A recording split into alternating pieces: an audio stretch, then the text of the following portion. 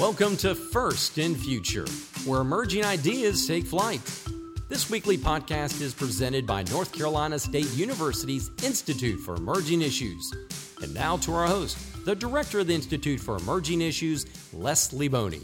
Welcome to First in Future Live, a bi-weekly program of North Carolina State's Institute for Emerging Issues.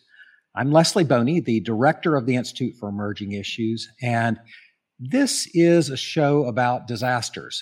And September is a month where people in North Carolina think about disasters more than probably any other time. It's the middle of hurricane season, and hurricanes come by various paths to North Carolina, causing severe flooding, which will be the main focus of today, on the coast, but also in other parts of the state.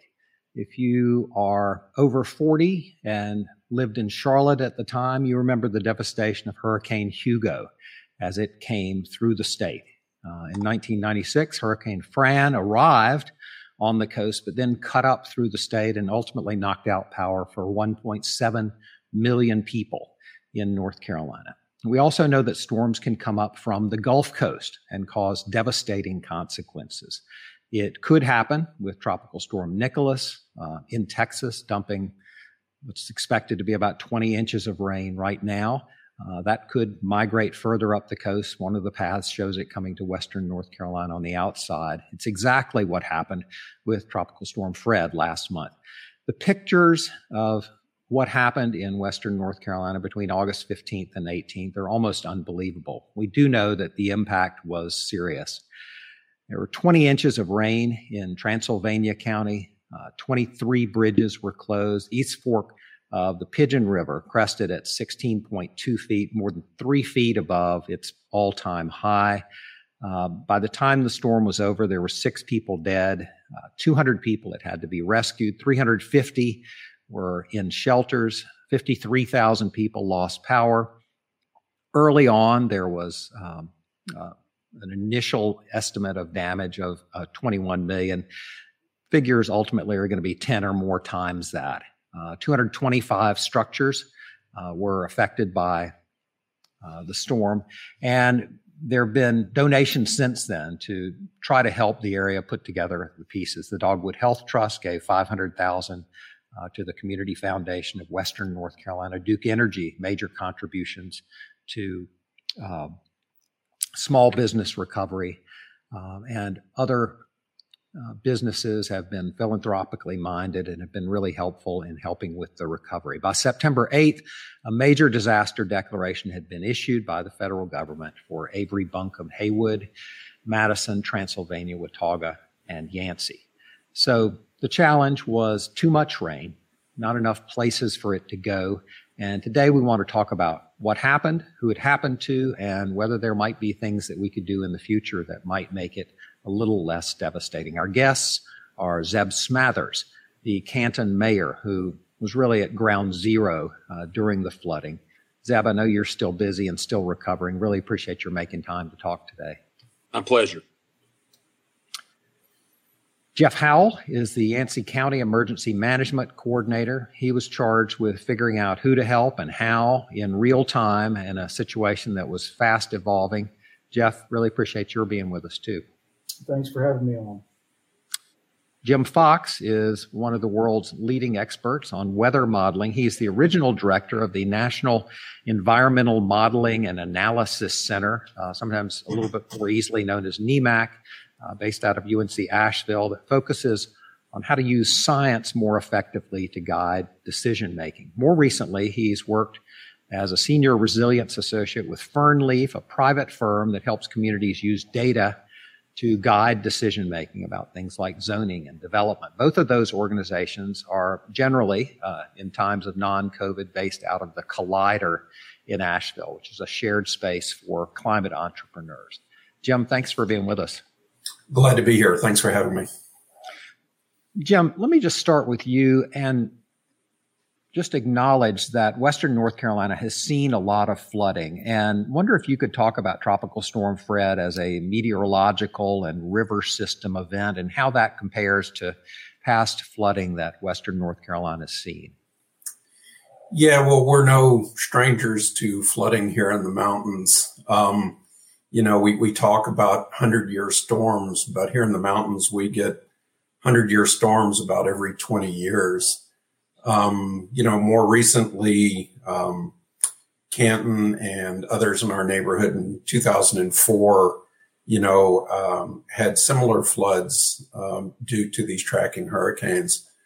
The problem is when the rain comes, it runs up against the mountains, and the mountains just kind of wring the moisture out. And so you get a lot more rain high on the mountains, like in Yancey County, Haywood County, Transylvania.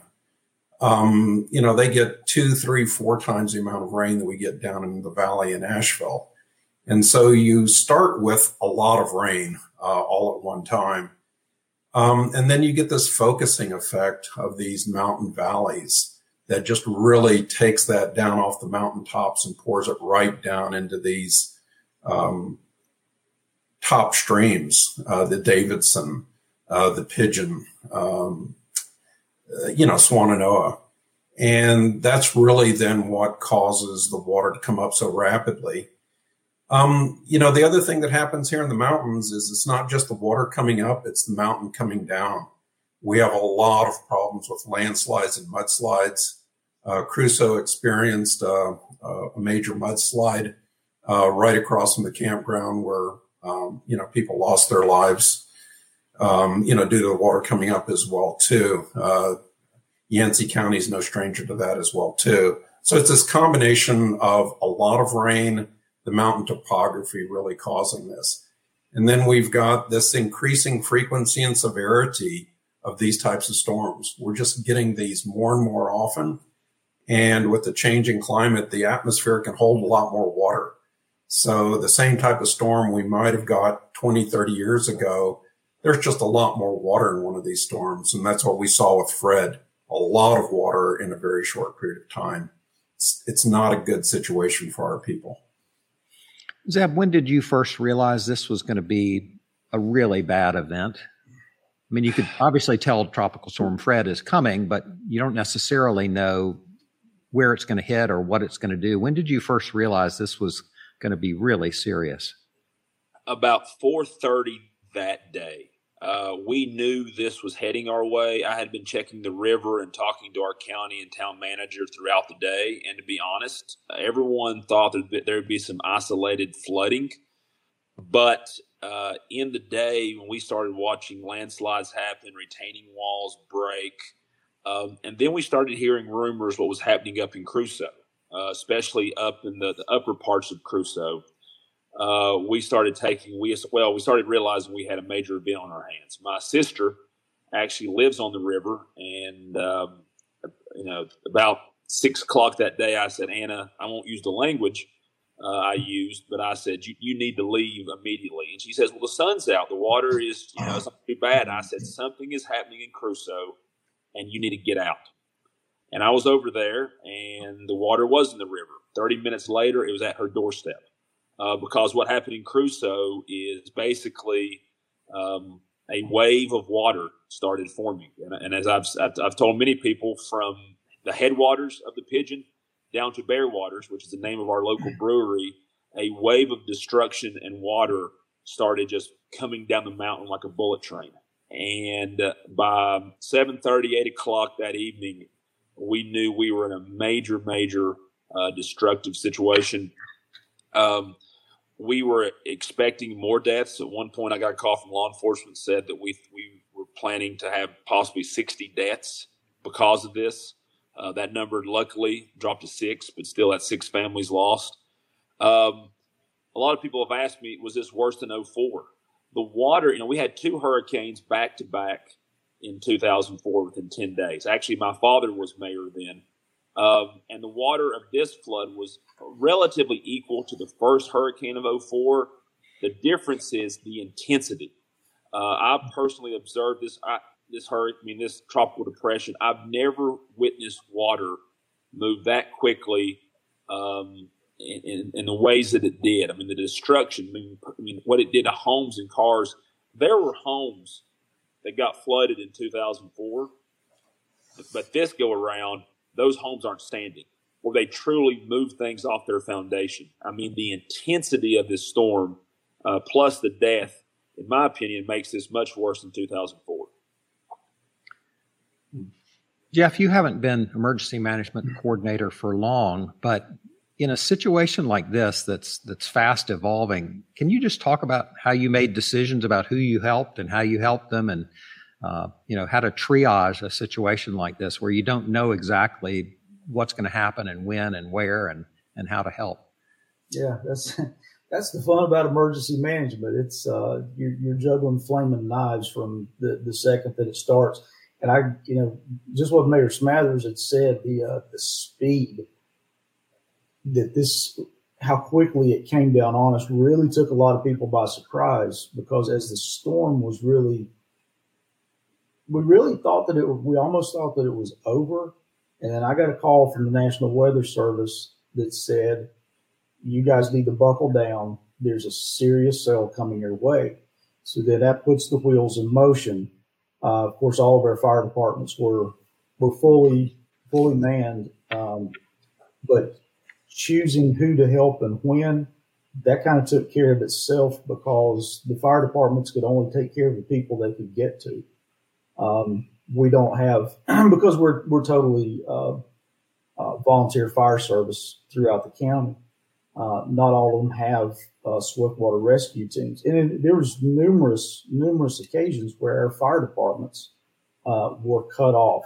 Well, the chief of one of the departments told me that he's been in a lot of burning buildings, but it's a totally different feeling to have his back against a rock wall with the floodwater, the river 10 feet from him, and no way to get away from it. That was really terrifying. A lot of times these guys were cut off and they were just helping who they could. Sometimes the situation, people made things a lot worse because they'd try to drive through the floodwaters. I almost got hit by a guy that just insisted, I'm going home. And it was kind of a little bit of karma, because the next day I saw his car was flooded out on the side of the road. And I told him, sir, you can't go this way. He said, I've got to get home. You don't know that the road is still there.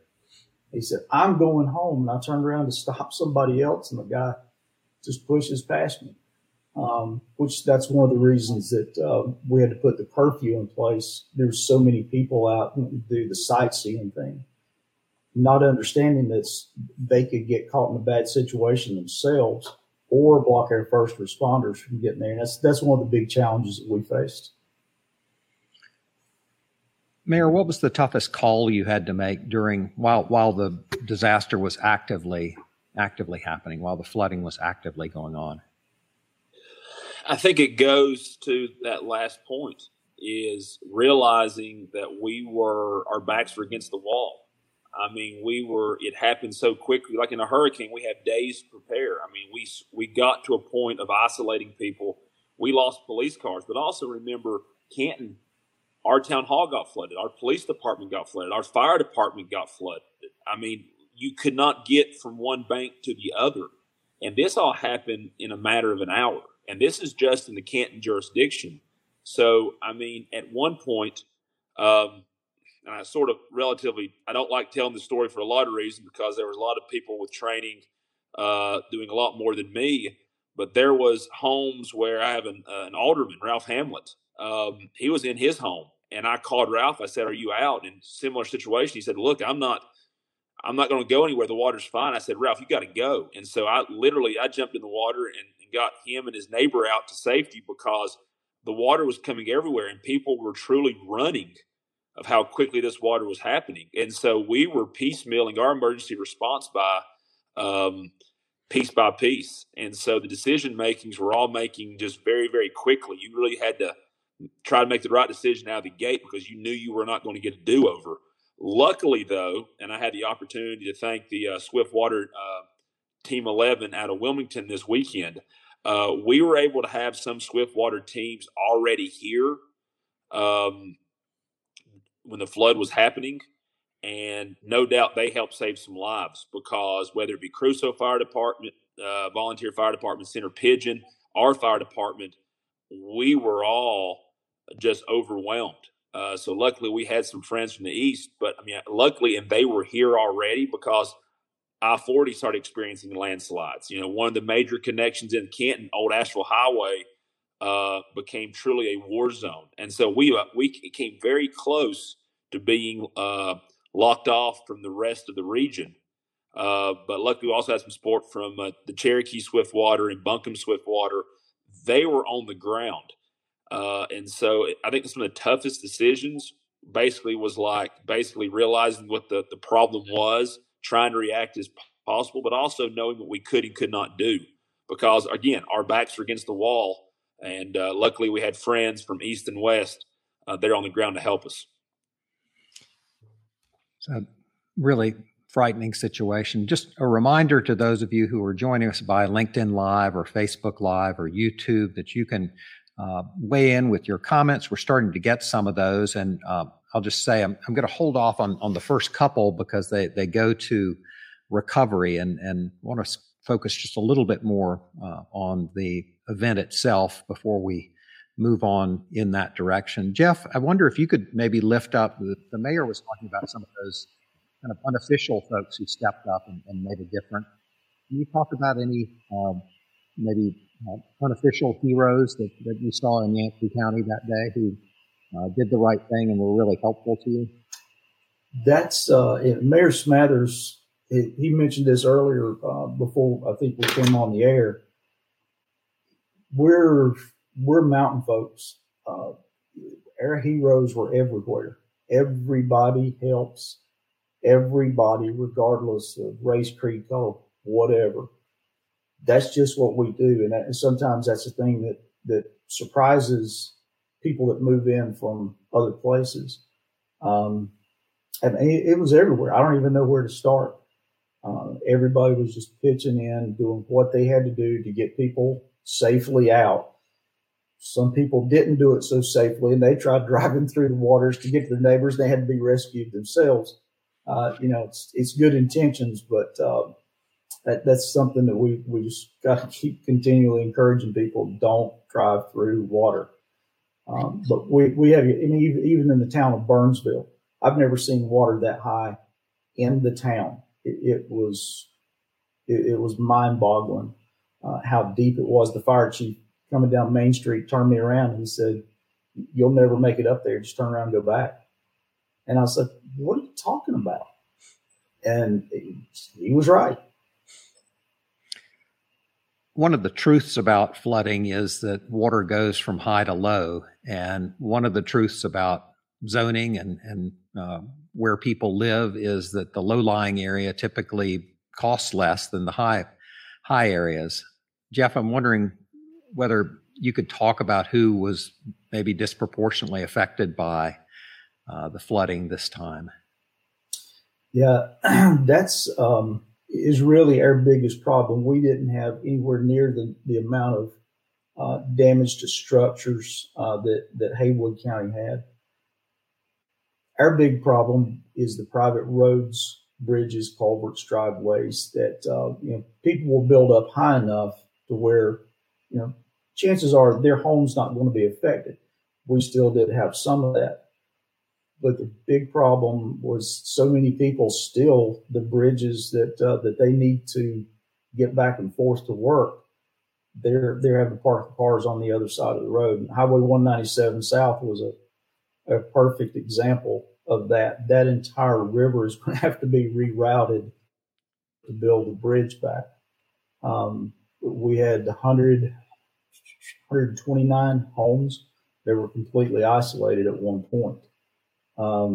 The Department of Transportation, they got in there quickly and put in a temporary bridge. It did take a few days, and some folks didn't understand that, but it's hard to put something like that in place within 24 hours. Zeb, where is Canton and where's the rest of the county when it comes to recovery as you're beginning to pick up the pieces? Can you kind of give us a status report about where you are almost a month after this? I can, and I want to talk about exactly what was just said on the days. The days following. recovery started immediately. I mean, mountain folk are not going to sit around and wait. So businesses, debris cleanup, that started happening immediately. But also there's another part of recovery, which is not just chainsaws and mud cleanup. It's basically, sticking your hand out without reservations to your neighbor, to someone you may not know, someone not from here, and saying, what can I do to help? And so that recovery on day one, and it continues. And again, talking with New Hanover Fire Department, they were blown away by the sincere community spirit up here. And I don't want to go too deep in politics, but even on the political realm, getting us resources from Raleigh, D.C., Democrats, Republicans, especially I want to say Governor Cooper's office, Senator Tom Tillis, Senator Richard Burr, our local delegation. I mean, it's Democrats and Republicans working together, and Speaker Moore was here, and that's continued. And again, no one's checking who you vote for or what you're feeling on this issue. There has just been a sincere, what can I do to help? How can I help you clean up? Can I get you food? Can I get you water? And so that recovery has continued. We are slowly, now that the federal declaration was provided last week, I'm very happy. Myself and others pushed very, very hard all the way into the White House. A lot of the names I just mentioned, but also Representative Brian Turner out of Buncombe County, Heath Schuler played a major role in that, but it entirely took way too long. There's no reason we should have wait, weeks and weeks to get that declaration to give those resources to our mountain folk. But now we're starting to talk about tomorrow. I mean, we still need to find out how much money FEMA is going to bring us. I've cautioned people. We worked very hard to get the federal government here, and that's a good thing, and we deserve to have them here. But the feds are not going to be the silver bullet to solve our problems, especially when it comes to private roads, small businesses.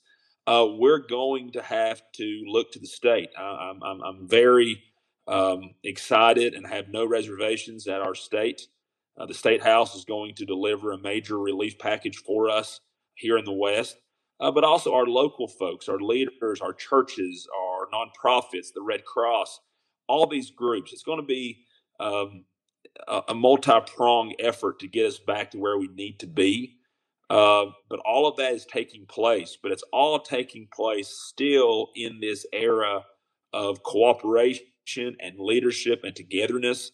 And I've told people, look, if that can continue, especially how toxic our political discourse has become, let that be one of the legacies of this storm. That maybe we said, look, there's a time and place for politics, but most of the time we can, and our people demand that we find solutions. And so it's tragic that it takes tragedies for us to remember these lessons. But that's where we are here in Canton and Haywood County as we recover. As you said, it's going to take a combination of federal and state and local and private support. It's going to take support across the partisan divides. We're going to have Representative John Bell on in just a minute, and he's going to talk about a bill he has that he's a Republican. Bill is endorsed by the Nature Conservancy, the Conservation Fund, and you're seeing some interesting alliances when it comes to disasters. And I think that's one thing that North Carolina has observed over the years, is that when there is a disaster, there is this temporary moratorium on politics that breaks out. And it's possible in that kind of environment that we could perhaps make some lasting changes that really make a long-term difference. So more on that in just a minute. But Jim, let me turn to you about NEMAC, this National Environmental Modeling Group that you directed for so many years. And you've collected for a long time data about vulnerability to flooding. And more recently, through Fernleaf, you developed some software that can help communities figure out what the implications of paving a road is, or paving a parking lot is, or taking down a forest, or something like that. But part of the challenge is that buildable land is scarce in the mountains, and a lot of people want to live there. And that means that those who are most vulnerable may be those that have lived there the longest. When you talk with local governments or hear them talk about trade-offs, How does that discussion go? Yeah, well, first of all, we've got a pretty proactive Council of Governments, Land of Sky, who represents the counties here. They don't cover Yancey, but we've got a pretty good idea now with the mapping and support, what happens out in the rural areas as well as the urban centers. That's important because there's a big difference between where people live and where they work. I think, the other thing that you're bringing up is, when people look at a disaster like this, and, the mayor and Jeff have both brought this up, is it's not only, where do I work, where do I live, but it's also how do I get between the two? That we get so many roads cut off here by, flooding, knocking out a bridge, the landslides, cutting off access as well, too. And so these are the sorts of things that, we have to start looking at. I think also, the question you asked about growth is we're growing at a much faster rate than the rest of the state and nation. Over the past 10 years, we had a 10% growth rate. That's compared to about half that nationwide. And we've got a lot of people that are saying, the mountains look to be a pretty good place to live. I'm going to get away from either the heat, or the hurricanes and storms hitting the coast. So we also have a lot of new people coming through here that don't know what the dangers are. And we've got a lot of people that like to come here to vacation and, spend some time. These are real challenges for our local governments and emergency managers to really educate those people about some of these dangers as well, too. So there's a lot of things we can do, with land use planning. But I think, there's other things that are happening. The federal government's recognized this problem, and FEMA and Congress have now, have this new funding program that takes 6% of these dollars for national declarations and puts those into resilience planning. FEMA has done a study. You can get a 6-time return on your money if you can help people build this resilience before the event happens, to, put in larger culverts that don't wash out, to, move their homes a little bit further away from the creek, to not build as much, right next to the creek. The state's investing a lot too. We're doing a lot more landslide mapping.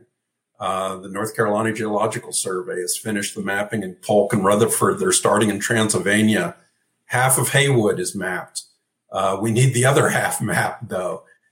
These are the sorts of things, that, we're starting to see the dollars coming in from the state government that, we're going to hear about as well, too, this Office of Resilience. And, the governor has put together the whole state plan for, resilience and risk, and it's now being implemented. But we've just all got to be keeping to work together on this. It's like, the mountain spirit of we're all in this together. We all share the watershed. We've got to keep working together on it. Comment from Tony in chat talking about the flood templates. You said that some of those have been reworked. He's saying others have not been and are hopelessly out of date. And were prepared a long time ago before a lot of things had changed. You mentioned some of the places that have begun doing that remapping. How far along would you say we are in that process? Well, we're not as far along as what's changing. In other words, we're getting a lot more of these severe, intense storms at a faster pace than we can keep up with. I think what Tony's talking about are there's several key documents. There's something called Atlas 14 that NOAA puts out, which are kind of official rainfall. Those are 20 years out of date. FEMA, updated the flood maps here in the mountains right after the 2004 floods. But you just heard what the mayor and Jeff talked about. The intensity of these storms for Fred was even more than 2004. So, how do you keep up with, mapping what the danger of these flood areas or landslide areas? I think we're being as proactive as we can, but there's only so much resources to do that. And if you're going to be doing that, where do you start? And what do you prioritize? And so this is the challenge for us here in the mountains. We have a lot of high danger areas. We're trying to catch up, but Tony's right. We just need to putting a lot more effort into that. But, it's how many resources are available to do that. Mayor, this raises the question that some in the mountains refer to as the Z word. And by that, they don't mean Zeb. This idea of zoning. And I'm wondering, what your discussions have been in the early days about maybe let's not call it zoning, just fundamentally revisiting how you think about who builds where and how. Well, first I want to address that point. I was with the sheriff and Governor Cooper in Crusoe the 2 days after the flood happened. And the sheriff informed me there was our county commissioner who does land survey. And he was actually at this location about a week beforehand. And there was a brand new trailer, seemed very new, very high end trailer. And it was nowhere near the 100-year floodplain. He told me this story as we drove by this trailer as it was upside down and crushed and thrown around. That goes to show you the challenges we face in remapping the floodway, not just the intensity, but where the water reached. I mean, there was parts of the river, it truly jumped the road like the road never existed. I mean, the old timers up in Crusoe, no one's ever witnessed anything like this. And the intensity of our storms are getting worse. We know it. We know it exists. And so, yes, we have to take that into planning. As it comes to recovery and the Z word, obviously in the Canton city limits, we have ordinances for land planning. The majority of damage from this storm happened outside of jurisdiction in the county. So there's challenges there between county and town and what we can and cannot do or should do. But in talking about recovery, for me personally, there is no option off the table when it comes to mitigation. Evergreen Packaging, our major employer here in Canton and Haywood County, 1,200 jobs. We pride ourselves in being a blue-collar manufacturing town. Yes, we have tourism and service, but we pride ourselves on being still in the 21st century in North Carolina, a manufacturing town. There were mitigation efforts put in down there in 2004 that I think paid off. So we're going to go back, and nothing is off the table to protect the property and homes and businesses. And again, I'm very confident we'll have the resources to do that, whether it be from the infrastructure bill, the COVID bill, the flood recovery bills. Nothing is off the table, because one of the worst things we can do is be flat-footed. We need to understand what the current environment is, not get lost in the politics of it, but realize this will happen again. When Dad was mayor, they said, we had 2 500-year floods back to back. We're good for another 500 years. Ladies and gentlemen, we made it 17. And so we need to be innovative. We need to spend our taxpayer wisely. But to just build back and hope for the best, we're not going to do that. That's not leadership, and that's not what our people expect from us. Thank you, Mayor. One of the people who's taking leadership on this issue is Representative John Bell. Before we turn to him, I just want to give you a little bit of data to back up the bill that he's working on and make sure that it's something that we have a little bit of context on. In North Carolina, as a state in 2020, it was the second wettest year that we've had in history. And this is something that's happening across the state. Since 1950, every county in North Carolina has had at least 2 major flood events. And there are ideas out there. The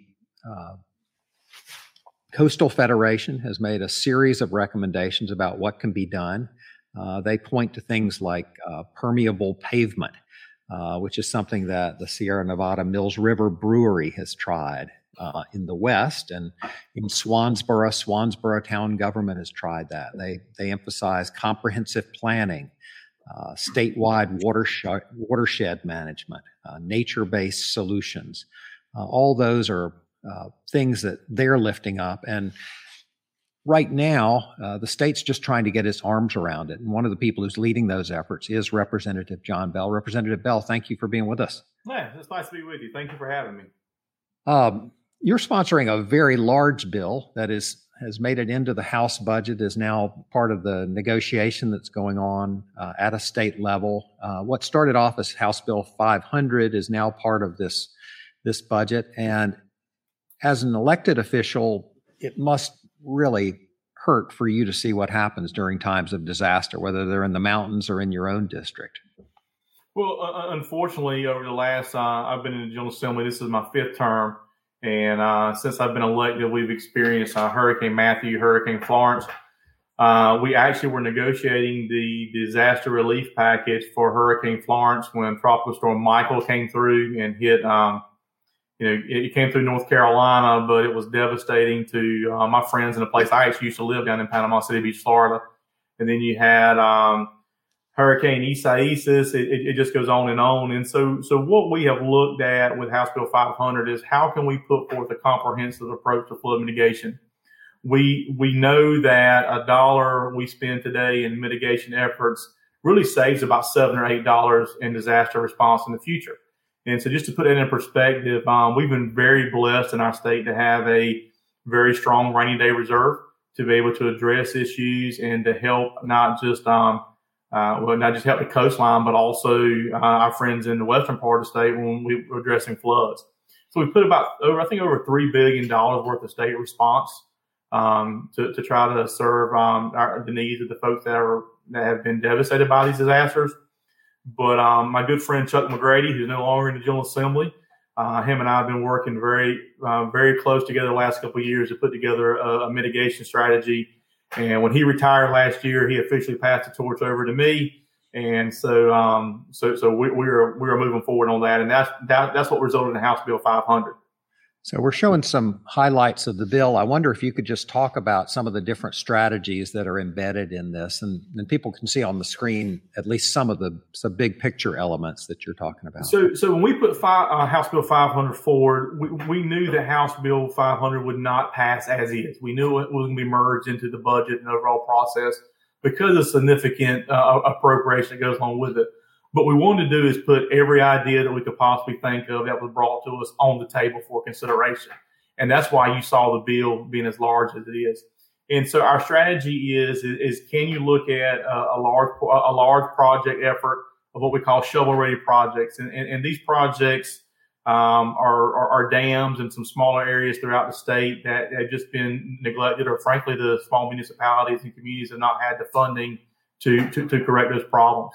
And so that's a portion of the project. We looked at home ownership with Habitat for Humanity. Can we work with Habitat for Humanity along with what's already going on with Rebuild NC to put housing in areas that more low income housing, working class housing, get them out of the flood areas and put them in areas where we will not have to replace those houses or do a buyout with them.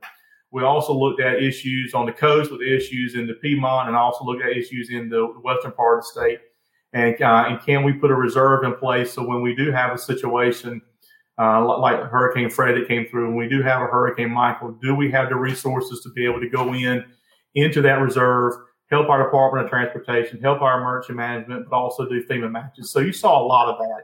What we have agreed to as of last week, and I was able to announce it this weekend at an event I was at, is that the House and Senate did come together over the end of last week and the weekend and agreed to put forth a $300 million flood mitigation package for the state of North Carolina.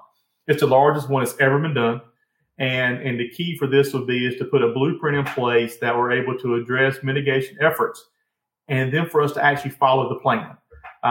It doesn't work when you've got multiple entities trying to do multiple plans, and this community is doing this community is doing that. The people at the lower end of the Cape Fear River is doing this, the people at the upper levels doing this, but to put a comprehensive effort in place and to put a blueprint on how we address flood mitigation here in the state. And so I'm excited that we're doing that. My good friend, Senator Jim Perry and Senator Danny Britt down in Robinson County, and with Senator Brent Jackson, we were working on this, and I've had a lot of input from not just a lot of coastal legislators, Representative Pat McElrath, Representative Charlie Miller, Representative Ted Davis. I've met with our Western delegation last week to look at what happened there with Representative Jake Johnson and Representative Pless and so on, Representative Brian Turner. And so this is a total state effort. It's a bipartisan effort, but we know it's an effort that needs to be done. And I'm glad that Senator Berger and Speaker Moore understand the urgency and the importance of this, and that we're actually going to move forward with this to have a true blueprint for the state. We were talking just a little bit earlier about how disasters bring together people who might not normally agree on a lot of political issues. And this bill that you introduced has been endorsed by the Nature Conservancy and the Conservation Fund. And it seems like a lot of what used to be called common sense solutions, but it's also a bunch of different ideas that represent some of the developing best practices that are out there. How did you synthesize through all the ideas that are out there and decide which ones you thought were going to be most important and most impactful? Well, I joked with a lot of our folks on the environmental side because normally they're the folks that attack me or send me letters of record requests in order to sue us. So it was very interesting to have everybody at the table working together for a common cause. But it does show you how important the issue is, and that, you know, when the water's coming downhill or the water's moving through your neighborhood or the water's rising underneath your feet, it doesn't matter what political party you are. It's just an issue that affects everybody. And so we looked at recommendations from the Department of Emergency Management, who has done some studies. We took in consideration some nature-based solutions that the Conservancy and others have been put forward. And what we want to do, it goes back to what has happened in North Carolina is we've had multiple people doing multiple projects, but there's never been one person, one entity with one plan.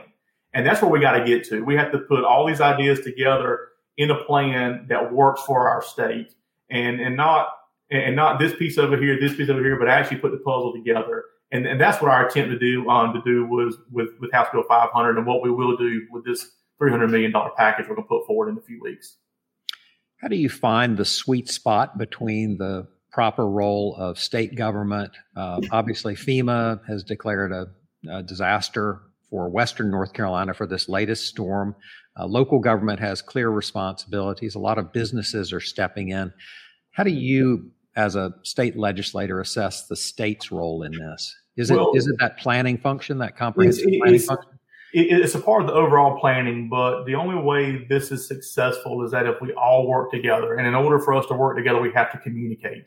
And so if you look at House Bill 500 and then what was put into budget, we have a lot of small towns in eastern North Carolina and throughout North Carolina that frankly do not have the staff. And I know the mayor knows as well. When you're looking at little towns like Fairbluff or Seven Springs in my area, when you've got a town board of 3 or 4 people and one part-time staff member, you don't have the staff to be able to come in and administer these grants and navigate through this process. So we put forth funding, working together with the League of Municipalities, the Council of Governments, and the County Commissioner Association to actually help these towns have the resources to be able to work with us in this process. Because at the end of the day, the mayor knows his town a whole lot better than I do. And so we have to have a collective process with this. So it's the state's responsibility, in my opinion, to put forth the blueprint, to put forth the plan, to put the initial funding out, and then partner with our counties and municipalities to make sure that the plan is executed. And so their input has been very vital in this process. Representative John Bell, thank you for joining us. Really appreciate your taking the time, and best of luck in working this compromise piece of legislation through. Absolutely, and thank you all for bringing the issue to the forefront, and continued prayers to my friends in Western North Carolina. Unfortunately, we've experienced this a lot in Eastern North Carolina, but just know that regardless of where we are in the state, we stand ready to help everyone. All right. Thank you, Representative Bell. Thank you. Have a good day. So, Jim, let me turn back to you and ask both Jeff and Zeb to comment on this. North Carolina State University has actually spent a fair amount of time working with communities trying to figure out how to help them rethink where to build on the back end of these things, and what we can do through decisions that governments make about where and how people can build. But what they found is that it's just a deeply emotional issue. And it's one thing for Jeff, for you to stand on the corner and tell this person that it's a bad idea to drive down that street. But on the other hand, he's an independent-minded guy. He's trying to get home and, save his house. And so when it comes right down to it, a lot of these decisions end up being emotional. I was listening to a story about a guy in Houston this weekend who's now had the federal government provide 5 different bailouts for him for his house. It's gotten flooded 5 times. He's gotten money from the federal government to rebuild it 5 times, and he likes living there. How do you deal with the emotions as you try to, Jim, go into a community and say, well, here's what the data shows? How do you have that conversation? Yeah, it's a great question. We turn to standard risk frameworks, and all of a sudden you get talking about data and science. And that's kind of the first question of like, did you know?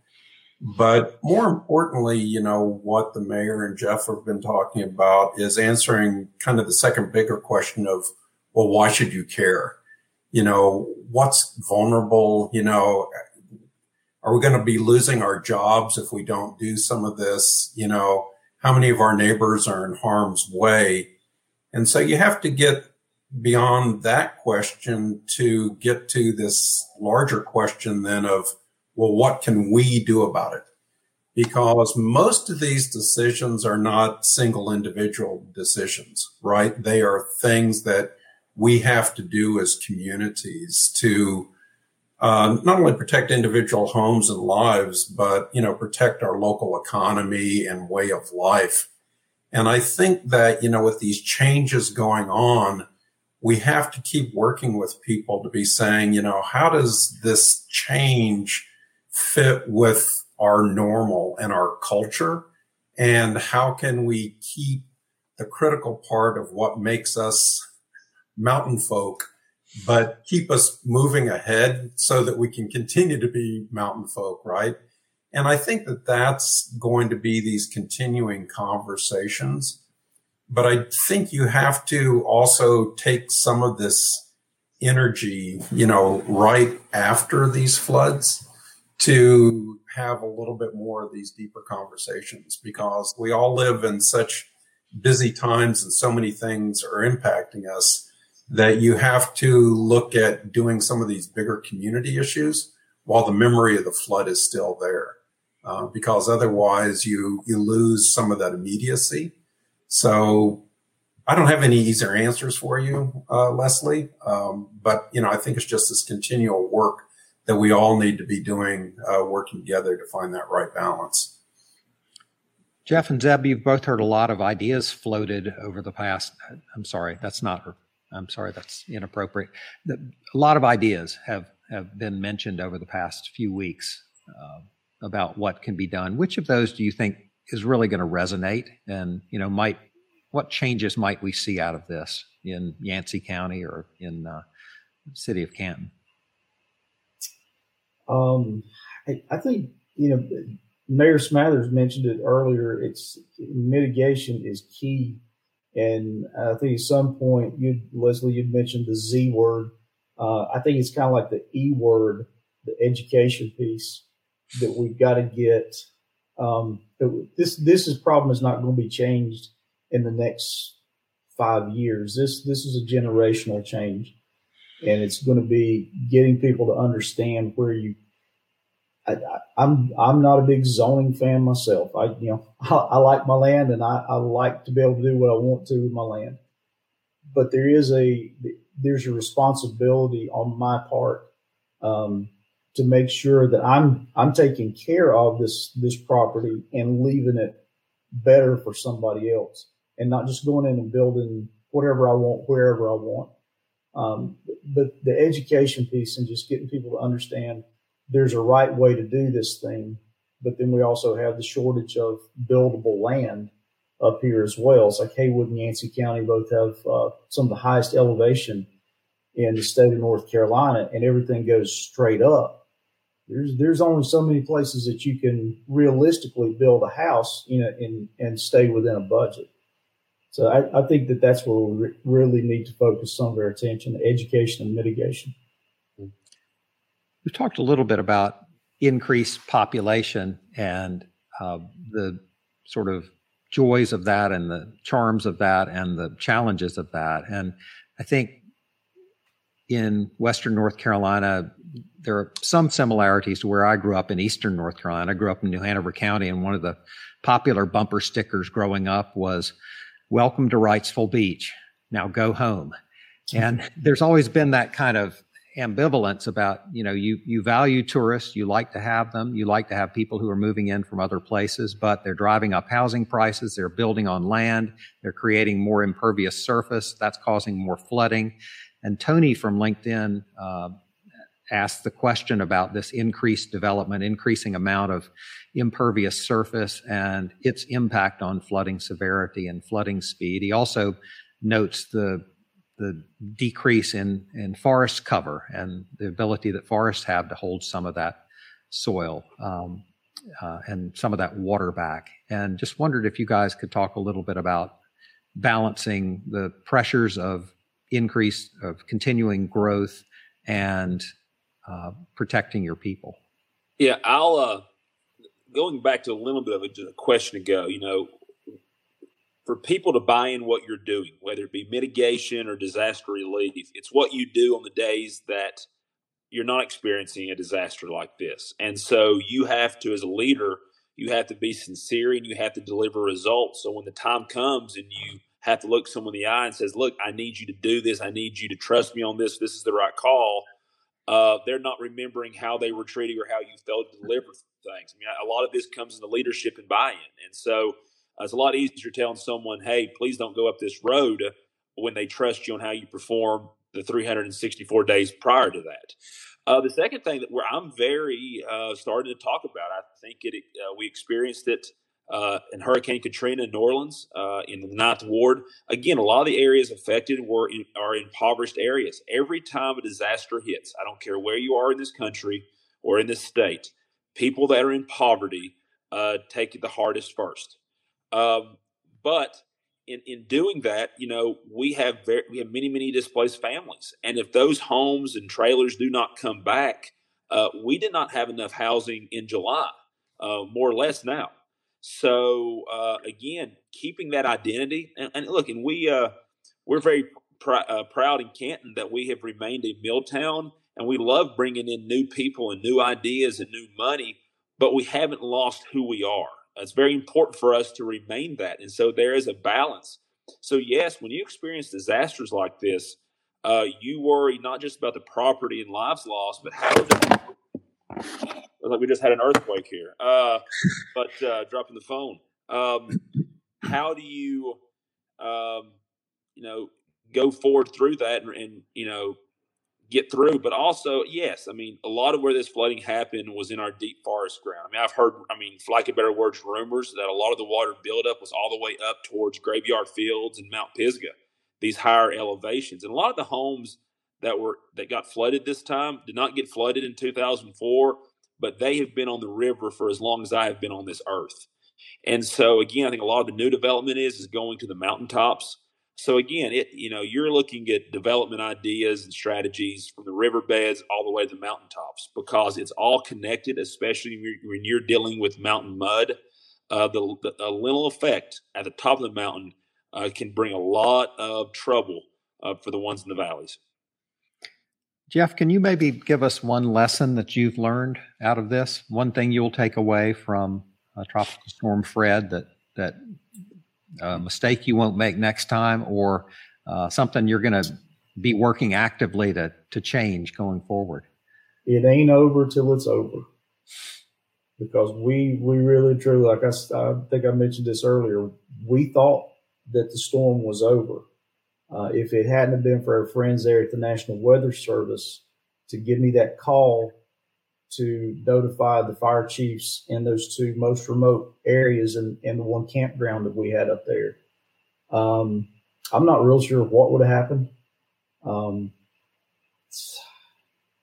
That's that's really it for us. It's not getting complacent, having those early warning systems, the reverse 911 calls that you can get out to everyone. But for everybody listening, if you don't have a landline in your house, you're not necessarily set up for the emergency messaging in your county.